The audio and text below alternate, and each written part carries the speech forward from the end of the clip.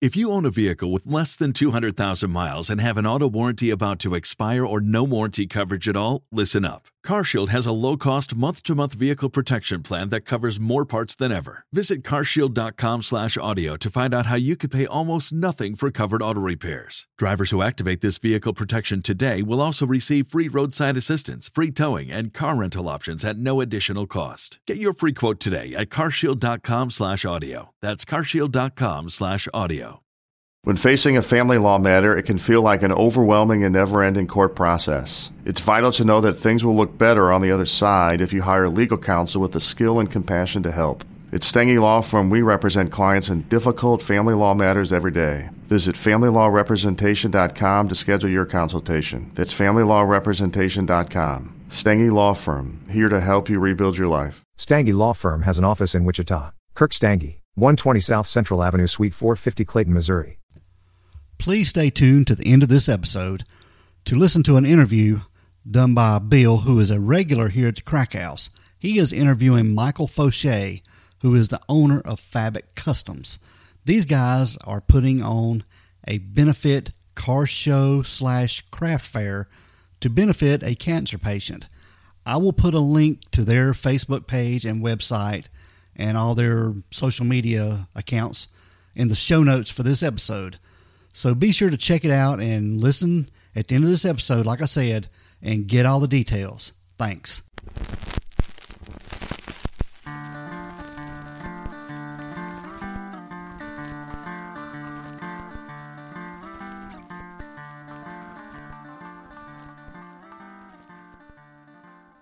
Hey, what is up, everyone? Welcome to the Crack House Chronicles. I am Donnie, your host, and with me is a man who shot his first turkey yesterday and scared everyone in the frozen food section. It is Dale. What's up, bud? Oh, what's going on, man? Glad to be back and at it again. Oh, doing another episode, man. We're hitting these pretty good, trying to get our fans something to listen to. Hopefully give them something that questions everything. Make some folks happy and get caught back up and back on a roll. We're ready to go. Absolutely. We want to get into this case this week?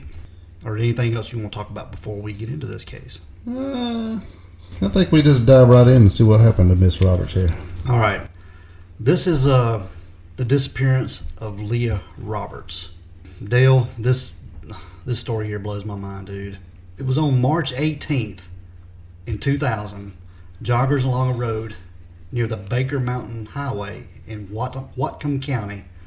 I have trouble saying that. Whatcom County, Washington. It's kind of like Walla Walla Walla. Yeah, but it was Whatcom County, Washington. They reported seeing a wrecked vehicle at the bottom of an embankment near Canyon Creek. Now, this is a tributary of the North Fork of the Nooksack River. You got some names out there, don't you? Oh yeah, it's some tang tusters, that's for sure. Nooksack. All right. Now, investigating deputies found a white 1993 Jeep Cherokee with a North Carolina license plate, and they traced the car to Leah Roberts. All right, Dale. Leah Toby Roberts was born in 1976. She was the youngest of 3 children in a family living in the suburbs of Durham, North Carolina. Right. When she was 17, her father was diagnosed with a chronic lung illness. And this hit the family pretty hard. It was pretty devastating to them. And this put a great deal on the family as Leah began her studies at North Carolina State University in Raleigh in 1995. When Leah was 20 years old and a sophomore in college, now get this, Dale, her mother suddenly dies of heart disease. And I've read reports too that her mother knew about the heart disease but didn't tell anything about it. Right, she didn't want to put that on her kids anymore. Because they knew her father was already sick. Yeah, and she didn't want to put this on the family, and she suddenly died. And this blew their world. Yeah. All right. In the fall of 1998, this is 3 years later. Yep. She returned to school after taking some time off. And it was also then that she had to be hospitalized. Leah had to be hospitalized because she was in a serious car accident. Yeah, very. Yeah, and it resulted in a punctured lung and a shattered femur. And she actually thought she was dying. Yep. Yeah. Now, the surgeons, they inserted a metal rod next to the femur to help it heal. And Leah also told her sister Kara later, when she saw the truck hit her. It was a semi-truck, too. Yeah, it pulled out in front of her and hit her. She was certain that she was going to die. And she felt born again after the recovery. Again, she took some time off from college, and it was then that she decided she wanted to live her life to the fullest. Yeah, she's in... Stuff could go quick, so she was just going to go ahead and start living her life. You know, I can't imagine being in that situation, seeing your life flash before your eyes, and you know, I can get the part wanting to live your life to the fullest, right, and making every day count. Yeah, just losing her mom and having that serious wreck to almost take you out too, make you think about. Yep. In the spring of 1999, it was just 3 weeks before she was scheduled to leave for Costa Rica. Her father died. Right. Yeah. And despite this, Dale, Leah decided to continue with the field program. And since she was leaving the country and no longer had living parents, Leah granted her sister Kara power of attorney over her bank accounts. I've never been overseas for any length of time. Is that a pretty common thing to do? You've been overseas. Yeah, but I don't know about this, which I didn't have a lot of money neither, so... Yeah, but, so she was, and I think she had received an inheritance from her parents dying yes, too. So it's probably a pretty significant amount of money. Yeah, probably that, and then both of her parents had passed away, so somebody needed to be in charge. Exactly. But anyway, she left power of attorney to her sister Kara over her bank accounts, where some money had been inherited from her parents, like we said. With her degree in Spanish and anthropology almost complete, I think she liked 6 months graduating or something. Not much, Yeah, just a few credits. Leah dropped out of school. And her sister Kara and her brother Heath tried to persuade her to stay in school. Yeah, just stick it out. Yeah, stick it out. But she refused. She didn't want to stay in school. So, in spite of her studies, she learned to play the guitar and even took up photography as a hobby. So it looked like she was sort of, I don't know, living life to the fullest, you know. Yeah, maybe after that trip to Costa Rica, she's kind of, I don't know, hippieing out a little bit. Yeah. For lack of a better term, you know, it's going to be just play guitar and just chill for a while. And she even got a pet kitten and named it B, B-E-A. That can't be, you know. Yeah, Aunt B. Well, Andy. All right. Leah began hanging out. Little Mayberry shout out. Yeah, There, there you go. Leah began hanging out in local coffee shops, writing poetry about the meaning of life, and she was doing all this in her journals and making new friends in the progress. She's definitely hippieing out a little bit. Oh, yeah. And one of them was a Janine Quiller.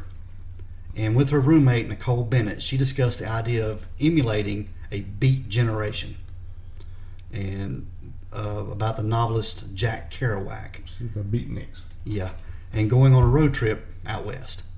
Now, on the morning of March 9th, Leah talked on the phone with Kara about possible future plans. They made no commitments, but Kara recalls the call ending with the understanding they would meet in some fashion in the near future. Right. You know, just, you know, hey, see you later, I'll holler at you later type thing, you know. Sister talk. Yeah. But later in the afternoon, Leah and Nicole agreed to do some babysitting together the next day. Nicole went to her job and returned later, at which point she noticed that Leah's 1993 Jeep was not there at the house. Nor was Leah.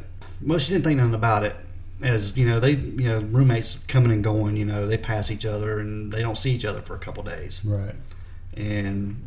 But especially with her having a job and Leah didn't. She was just all out doing whatever she does and the other girl was working. Yeah.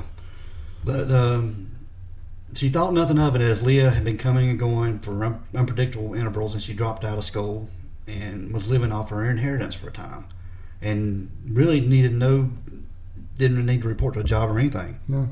I mean, she was just Living a life. Oh yeah, living a life off the inheritance and just doing her thing. Carefree. But the next day, Leah didn't show up for the babysitting appointment, and she had not returned home by the end of the day. And by the following day, at the end of the day, on March 11th, Leah still hadn't showed up. But family and friends who had expected to see her had been calling the house trying to find her. Yeah, it's like she ditched some plans or something and just hadn't showed up and nobody had heard anything from her. Yep. On March the 13th, this was a Monday, Kara reported her missing to the Durham police. This was her roommate. No, I'm sorry, this is her sister. Yes. Kara was her sister.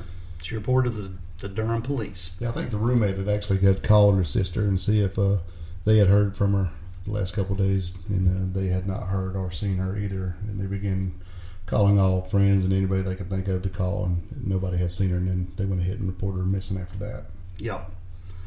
Now, the next day on March 14th, Kara and Leah's roommate, Nicole, searched Leah's room, and a significant amount of clothing were missing. Right. Suggesting a planned lengthy absence. And she seemed to have taken her cat, B, with her. She also left a note that said, "I'm not suicidal. I'm the opposite." Yeah, first time I read that, I was like, wow. Yeah. So she's wanting to live life. She's wanting just go. Yeah. Which, sort of reassured her sister and friends, and she also mentioned Kerouac. She was all into that guy, wasn't she? Yeah, she was, and this is going to play into the story a little bit more later on, but she was into Jack Kerouac pretty heavy. Along with the note, she had some bundled cash, and it was approximately a month's worth of her share of the rent and other expenses, I guess the house they were staying in. Yeah, I think it's about $500. Yeah, and suggested she would be returning eventually. Now, this note had an illustration on it she drew, and it was a drawing of the Cheshire cat. I'm glad you said that. Cheshire. Yeah, that gets me every time. Yeah, Cheshire. I think I put that on steaks when I yeah. Worcester Cheshire? Yeah, Cheshire. It's the Cheshire cat's grin. If anybody knows that, that's from the Alice in Wonderland. Right. The cat that can disappear and reappear. And they actually thought this might be some kind of sign from Leah, I'm going to take some time off, I'm just going to go away, and then I'll pop back up. Yep, just like the Cheshire cat. Since Kara still had power of attorney over Leah's bank account, she was able to look at Leah's records and see what was going on, see if she'd done anything. And she had discovered that Leah had withdrawn several thousands of dollars on the afternoon of March 9th. Yeah, $3,000, I believe it was the approximate number. Yeah. And then used her debit card to pay for a motel room near Memphis, Tennessee. Yeah, so she just hit I-40 and hit it out. Yep. So, and later transactions were purchases of gas or food, and their location suggested that Leah was traveling west along 40 and then moved north on Interstate 5. And when she reached I-40's western end in California. After a gas purchase shortly after midnight on the morning of March 13th in Brooks, Oregon, all activity on Leah's bank account ended. It come to a stop. She wasn't doing anything else. And to sort of figure this out, Kara headed to the Pacific Northwest with Susie Smith, which was Leah's best friend. Right. And they went to coffee shops in Durham, which they'd been frequenting. They found that this Janine Quiller, with whom she had talked about Kerouac's work, it's, like I say, this is coming back into play. The two had been particularly struck by the 1958 novel by Jack called The Dharma Bums. And it's a sequel to a better-known novel by him called On the Road, in which he had, he worked for a time for the U.S. Forestry Service as a fire lookout on Desolation Peak in the northern Cascade Mountains of Washington. And he was profoundly affected by the beauty of this area, Dale. I mean, him describing it is just like God's country, right? Pretty much. And Leah, she expressed interest in seeing this area for herself. She was following in the footsteps of Jack Kerouac. Yeah, she's all about him. Yeah. And she was relieved to discover that her sister's probable objective. This is what she was doing. Yeah, they think he got her tracked down now. Yeah, Leah's account showed no activity, but she had no reason to believe something unfortunate had occurred. Oh, no, she had all that money, so she didn't really have to use her debit card, you'd think. True, that's true. Now, we're getting to March 18th. Kara expected Leah would call her on this day because that was her birthday, yep. Her 26th birthday. And instead, on that day, Kara got a note. It was actually stuck in the mail slot of her house, and it was from the Durham County Sheriff's Office telling her to call the counterparts in Whatcom County Washington. Very good. I said that well. Yeah, I was going to tell you to put a dot in the middle. You can say what.com would be easier, but you got it. It's just Whatcom County, and that's in it's Bellingham, Washington. She then learned that earlier that day, Leah's Jeep had been discovered in the remote forest, but Leah was not present. This is down that ravine that jogging couple found it. Down in the bottom. Yep. This, it was like I say, it was on Canyon Creek Road alongside the Mount Baker Highway. All right. From the path the car took through the trees and the extent to which there was damage, investigators determined that the vehicle had been the most that we could travel in is about 40 miles an hour, Dale. They're estimating 30 to 40 when it went off the road and down the slope. And contents were tossed everywhere. It looked like the car had took a multiple rollover. Yeah, there was no blood, no signs of injury to anyone or nothing like that. The seatbelt hadn't been stretched. It really doesn't look like anybody was in the vehicle. Yeah, it's pretty strange. The windows busted out from flipping down the hill, but it doesn't look like anyone was inside. No, it was just debris everywhere. And when they discovered the vehicle, they found blankets and pillows were hung outside the windows, suggesting that somebody had been using this as a shelter after it had been wrecked. Now, they also found Leah's passport, checkbook, driver's license, a lot of her clothes. Her guitar? Yep. CDs and other stuff belonging to her scattered everywhere. Bits of cat food, a lot of stuff. No, they didn't find the cat. They found the cat carrier, but no cat. Yep. However, valuables such as $2,500 in cash in pants pockets and jewelry were also left behind. So you'd think, to me, if somebody had been using this as a shelter, they would have found the cash. Yeah, because pretty much if she took out $3,000 and she left $5,000, that's pretty much all it is, unless she had another stash. Unless she had, like carrying around cash that she used. So she hadn't spent a lot of money, and so most of it's still there. Yeah. All right. Especially if you track all the way across the country. That's right.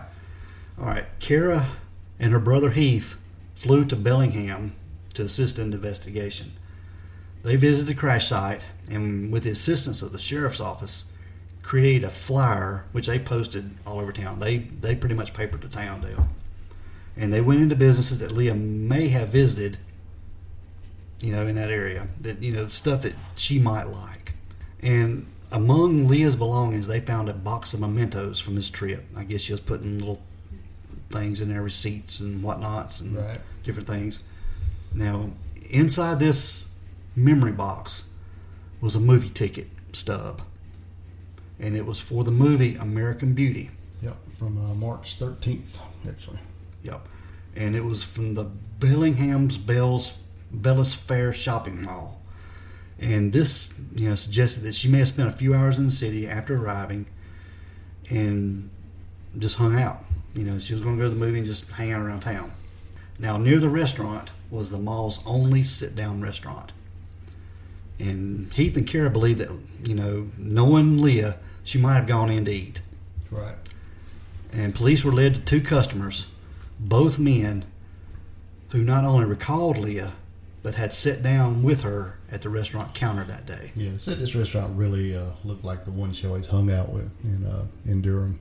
So they figured that definitely would draw her there. But plus being the only sit-down restaurant, she didn't have a whole lot of choice, I guess. But from everything I gathered, Dale, she sat at the counter to eat. Right. Yeah. Yes. She didn't actually sit sit at a bar. Yeah. And one of the men claimed that she had left with a third, whom she called Barry. Right. And provided a description for the police and even a sketch of the man.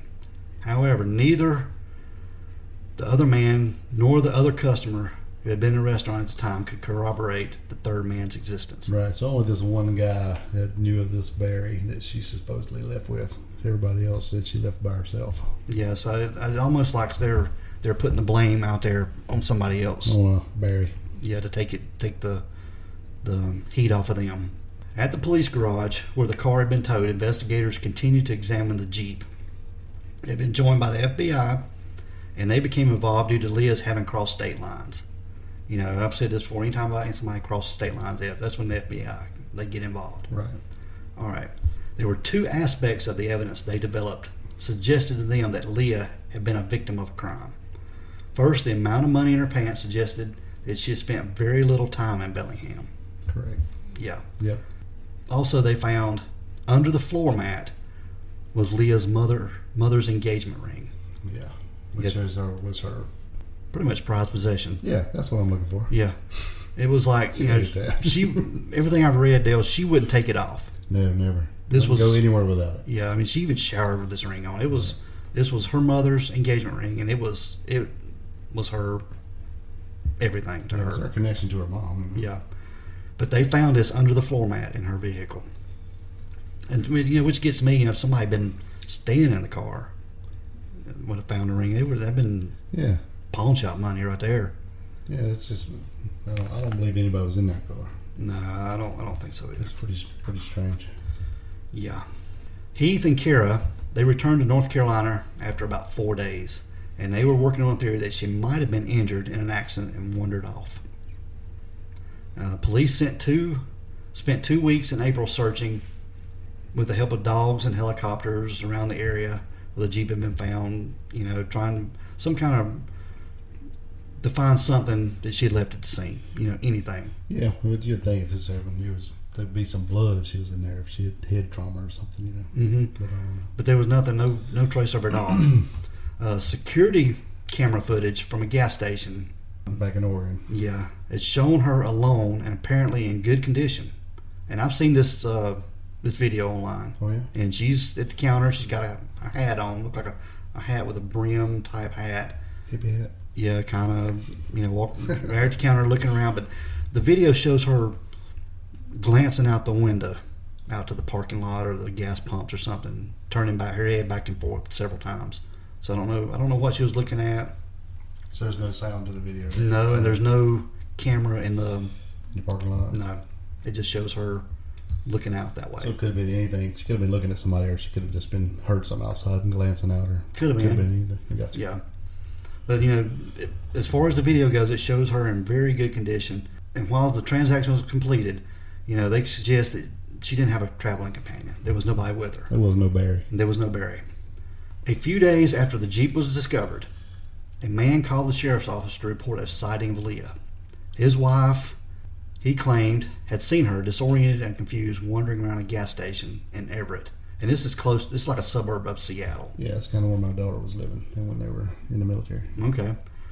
After passing this information along, he seemed to panic and hung up before identifying himself. This is very, very odd to me. Yeah, very strange. If he's going to help, what would get him? But, you know, nevertheless, the police consider this tip credible. I wonder if they recorded it. I'd like to hear that. Yeah, I don't know. I didn't even checked into that, but it would be interesting to find out if that recording was called. Someone said spooked him, apparently. Mm-hmm. In 2001, the TV series Unsolved Mysteries, which was airing, you know, Lifetime at the time, ran a segment of the case, and it generated some new tips to investigators and reports that she had been cited elsewhere in the U.S. but not provided, you know, didn't prove anything credible. Right, and there was definitely no financial records anywhere else. Yeah. So, all right. Now, back in North Carolina, Kara got in touch with Monica Cason. She was a Wilmington woman who had helped other families find missing loved ones after cases had gone officially cold. And Cason has specialized in keeping cases alive in the media with the help of a network of volunteers called the Community United Effort. After efforts exhausted all leads, in 2005, on the 4th anniversary of Leah's disappearance, Cason organized a caravan across the country following Leah's route to Bellingham to raise awareness about her case, in particular in other solved missing person cases. So, you know, this is pretty much become an annual event for them. Right. They do this every year. Now, getting back to Leah's vehicle, they had asked Kara if she wanted the vehicle, you know, and she suggested to the police officers that they keep it because, you know, I guess her being I don't know if she was into crime or whatever, but, you know. She was thinking ahead, definitely. Oh, definitely thinking ahead. Told them to keep it. Maybe they'll find something later. Right. You know, instead of selling it or taking it for scrap, whatever, just hold on to it because you never know what's going to pop up. Technology could improve and exactly, stuff. So they kept the vehicle. They kept it impounded for almost 6 years. In this case, the the detective that was on the case at the time retired. Right. He turned all of his stuff over to a new officer, and they decided to check the vehicle again. And he got to thinking nobody had looked under the hood. Which is crazy. Blows my mind. Yeah, nobody. They had checked the interior of the car, but never checked under the hood. So he checked under the hood, and when they pried it open, they found that a wire to a starter relay had been cut. Which I'm not a mechanic, and I don't know how things work under a hood like that. But they said this would allow the car to accelerate without anyone pressing the gas pedal. So, this confirmed early suspicions that no one had been in the car when it left the road and had been purposely wrecked. They also found a fingerprint under the hood and found some male DNA on an article of Leah's clothing. Yeah, so get a little... the plot thickens, as they say. Yeah. And this led them back to the man who claimed that, Leah left Bella's Fair restaurant with a third man she called Barry, whom only the second man had reported seeing. Right. Yeah. That man had worked as a mechanic and had military background. So that's kind of fishy right there. Right. The guy that made up the Barry had the skills. Yeah. How would he know to clip a wire on a relay to make a car go? Yeah, I don't even know. All I know how to make a car go, if I'm not, is put a brick on the gas pedal. Right. But yeah, he knew enough. Somebody knew enough to do something to a relay to make a car go. Correct. It didn't just happen. No. But this guy, he moved to Canada, and this complicated efforts tremendously. Now I heard from another source that he actually lived in Canada, and he was in the United States for a short time doing some stuff, and maybe with work or something, and then he went back to Canada. Yeah. So moved, returned, same difference. But we got to remember this area of the country is right near Canada. Right. I mean, it ain't far, so it's not uncommon for people to go back and forth. Yeah, correct. It's not at all. So it made it kind of sound like he was running when he moved to Canada, but if he already lived there, he was just going back home. Yeah. That's kind of what I'm saying. So they had it set up to where they would try to get some DNA and fingerprints from this guy. Right. But it took almost 2 years to get this. I don't know legal. I don't know why that took 2 years. But it depends on who you ask. He said he agreed right away. They said he was kind of dodging them, but I don't know if it took him 2 years to ask him. But it took 2 years regardless. So. Mm-hmm. But none of the DNA or fingerprints matched him. So it didn't matter anyway. And it didn't matter anyway. All right. Now, getting back to Leah. She had that steel rod in her leg. So if something happened to her, if somebody killed her and disposed of the body, stuff is going to decompose. Right. That steel rod's not going anywhere. Right. It's always going to be there. It's always going to be there. And I don't know if, they knew she had a steel rod in her leg. Probably not. It's not something he's running around telling everybody. Now, hey, I got a steel rod in my leg. By the way. Yeah. They're not going to think about it. It could be, somebody could find out with a metal detector one day. Yeah. Which, there was one found, Dale. Oh, yeah? Yeah. And? They matched the lot number to the one they found. And it happened to be the same lot number. It was shipped the same time the one Leah had. So it came about the same time she had her surgery. So it's possible that it could be her. It could be. What are the odds of a femur steel rod two being shipped at the same time? It was kind of found in the same area too, right? It was. She went missing. Yeah, but I don't know if they found DNA on it or what, but it came back as a male DNA. So yeah, maybe it wasn't there. Yeah, stuff like that can be misinterpreted. Yeah, especially that long. Well, I don't know. Being in the elements. Yeah. Yeah, in 2014, a mummified body was found in the same region where she disappeared. The body was unrecognizable, but apparently classified as a white male between 33 and 55, which is a little bit older than she would have been. However, massive mistakes have been made before on badly decayed bodies. So it could be, when you say mummified, it's just bone.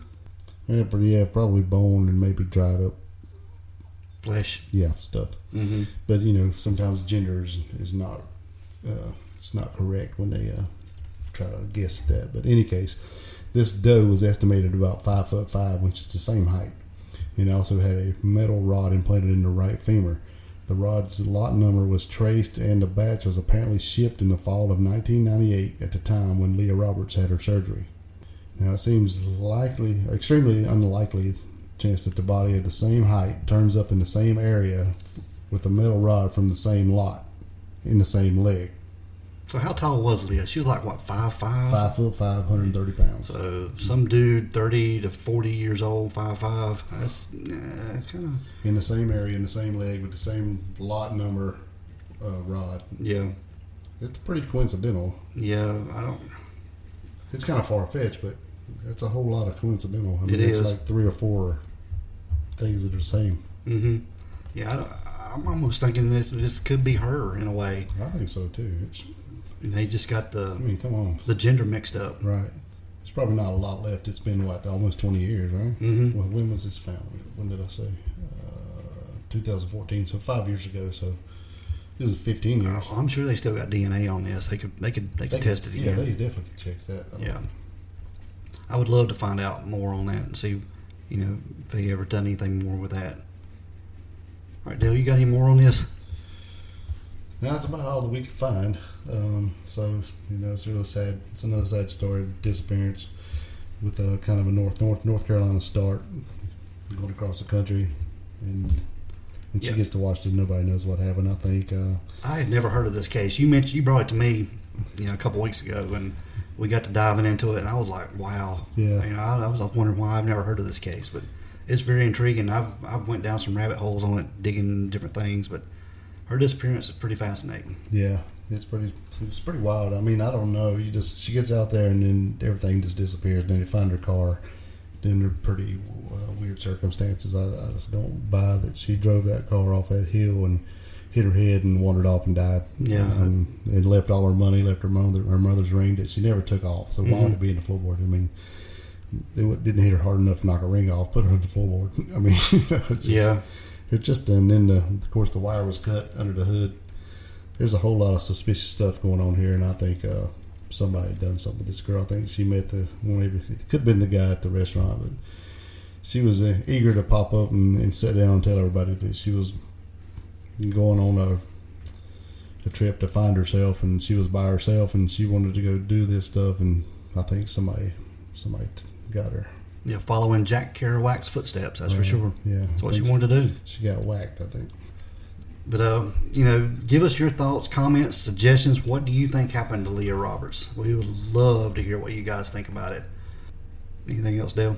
No, let's see if we can do some more research on that steel rod, see if we can think of anything else. If we do, we'll drop it on the Facebook page. Yep, and we're going to post pictures on our social media of the car, of Leah, different things, and keep you guys in the loop what's going on with her. And the letter also, the Cheshire Cat. Cheshire Cat, and not a picture of my steak with Cheshire sauce on it. Oh, yeah. All right, guys, we're going to get out of here. Thanks for listening. Appreciate you all very, very much. The downloads are looking really good, and we can't thank you enough. Absolutely. We appreciate all of our listeners. We want everyone to be safe. Please be careful out there and always be aware of your surroundings. Because the next episode could be about you. This is the Crack House Chronicles. Hey guys, what's going on? This is Bill from the Crack House Chronicles. I haven't been around a while. I've been doing a little freelance and stuff. But I made a special appearance, and I come over here to a good friend of ours, somebody we've met before, and Michael Fauché from Fabric Customs, Double Shoals Cotton Mill, Double Shoals Cotton Mill. I got to get this stuff right because we just refer to it as a mill a lot of times. But I'm going to tell you something. This guy's got it going on. He's got the fab shop. He builds cars. He's working on this event space. He's a promoter. I like to think he's an entrepreneur. He's got a lot of things going on for Cleveland County right now. And I'm gonna put this as a throw out to y'all. If you in the sound of my voice in Cleveland County, because I know the Crack House Chronicles is worldwide right now.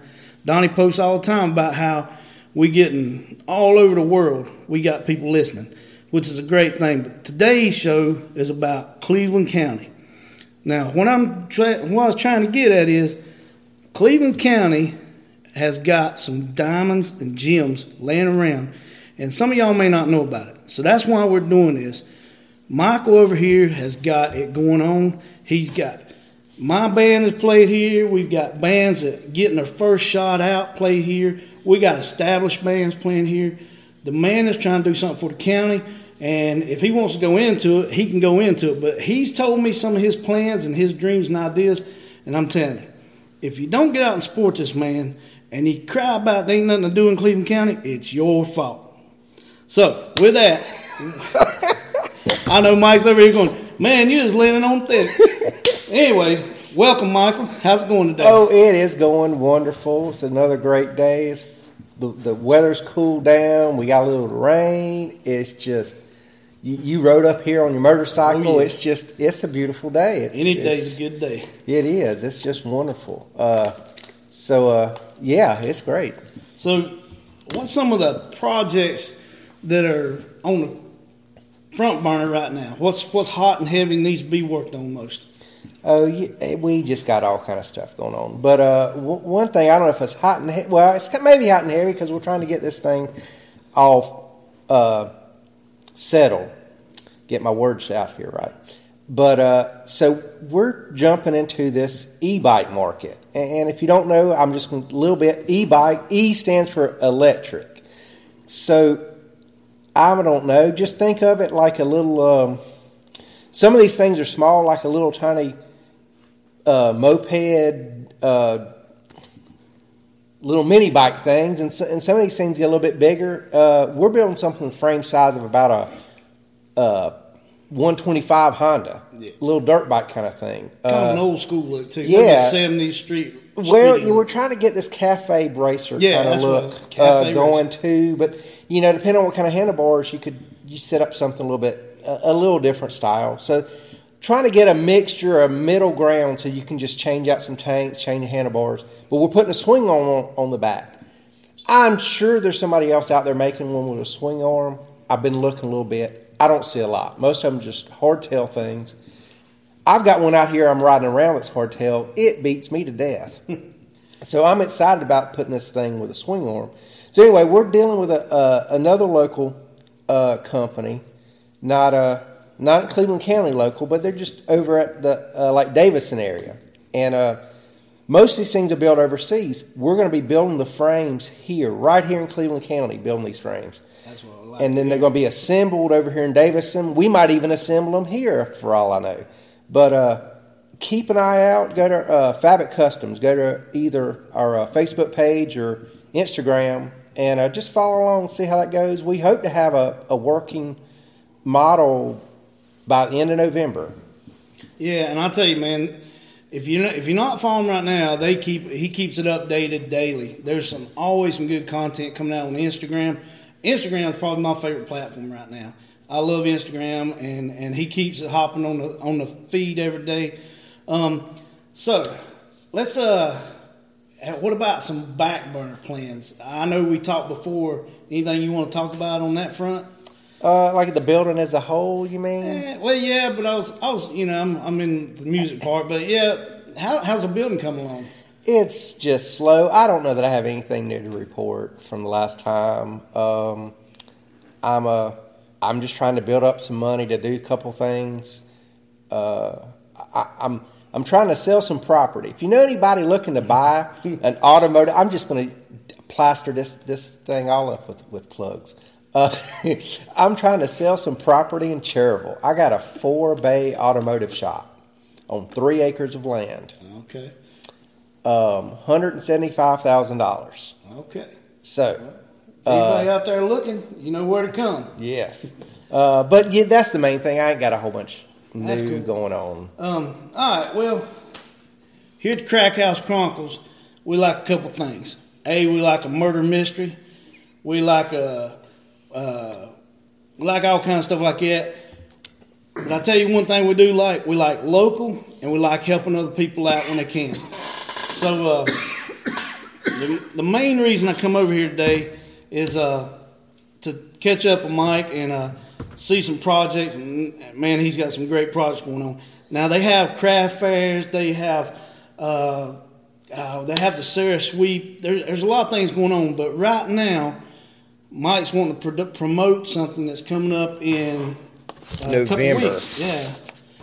November, okay, it's a benefit car show and craft fair, Saturday, November 2nd, 9 a.m. to 2 p.m. And just, once again, it's at 199 Old Mill Road, Shelby, doubleshoalsmeal@gmail.com if you want to get in touch with them. And free admission. Yes. All right. We love free stuff. Oh, yeah. But, so what's this to help out? This is to help out a local young lady. If I'm not, she's like 20. I could have her age wrong, and please forgive me if I do, but it's right there. She actually lives just right here in the Mill Village. Right here is just like 2 pieces of property away from the mill. Basically, she got cancer in her foot, and she had to have it amputated. So she's working with a prosthetic, and I mean, this is a young, active person. Imagine mobility. So this is to benefit her. We are donating the space completely. We're not charging anything for this show. All the proceeds that come in, they're selling the promoters the spaces. If you want to come show your car, that's I think it's $25. But 100% of the proceeds are going to her, and it's a nice local cause. Come out, enjoy the property, look at some cars, and we're going to have some craft vendors. We're going to have, if you've ever been to one of our craft fairs, it's that but miniature. Probably about a third of the craft vendors, but a whole bunch of cars out here to look at. So. Should be fun. I'm sure donations will be accepted if you to want to give. Well, obviously, yes. Yeah. You can donate to this cause. You could donate to the mill itself. Give to this benefit first. But if you want to give a little bit extra and you want to give to us, we'd appreciate everything that's given to us. That sounds great, man. I mean, like I say, we like to support people. I like supporting Mike because he does stuff, and I know some of the plans he's got, and I think are great. And I think once he gets this thing going, we're going to have something really cool to talk about around Cleveland County. But we need y'all's help. He needs your help, support out here. This young lady needs your help. Come on out and give us some. And just a little plug for us. Tell them you heard on Crack House Chronicles, and maybe it'll be something for you. We don't know. Maybe we'll get you a sticker or something. Something. We'll have to talk to Donnie about that. He's a CEO. I'm just a freelance thug comes out here and hassles Mike about his cars and stuff. But I tell you what, I guess we're going to go. I'm getting tongue-tied all of a sudden. We're going to go ahead and get out of here. Is there anything else you want to talk about, Mike? I think that covers most of it. I hope you come back. I always have something to talk about. You know me. I'm a talker. So please come back again, and we'll find something else to talk about. All right, man. Well, good talking to you. We're signing off. Thank you. Bye.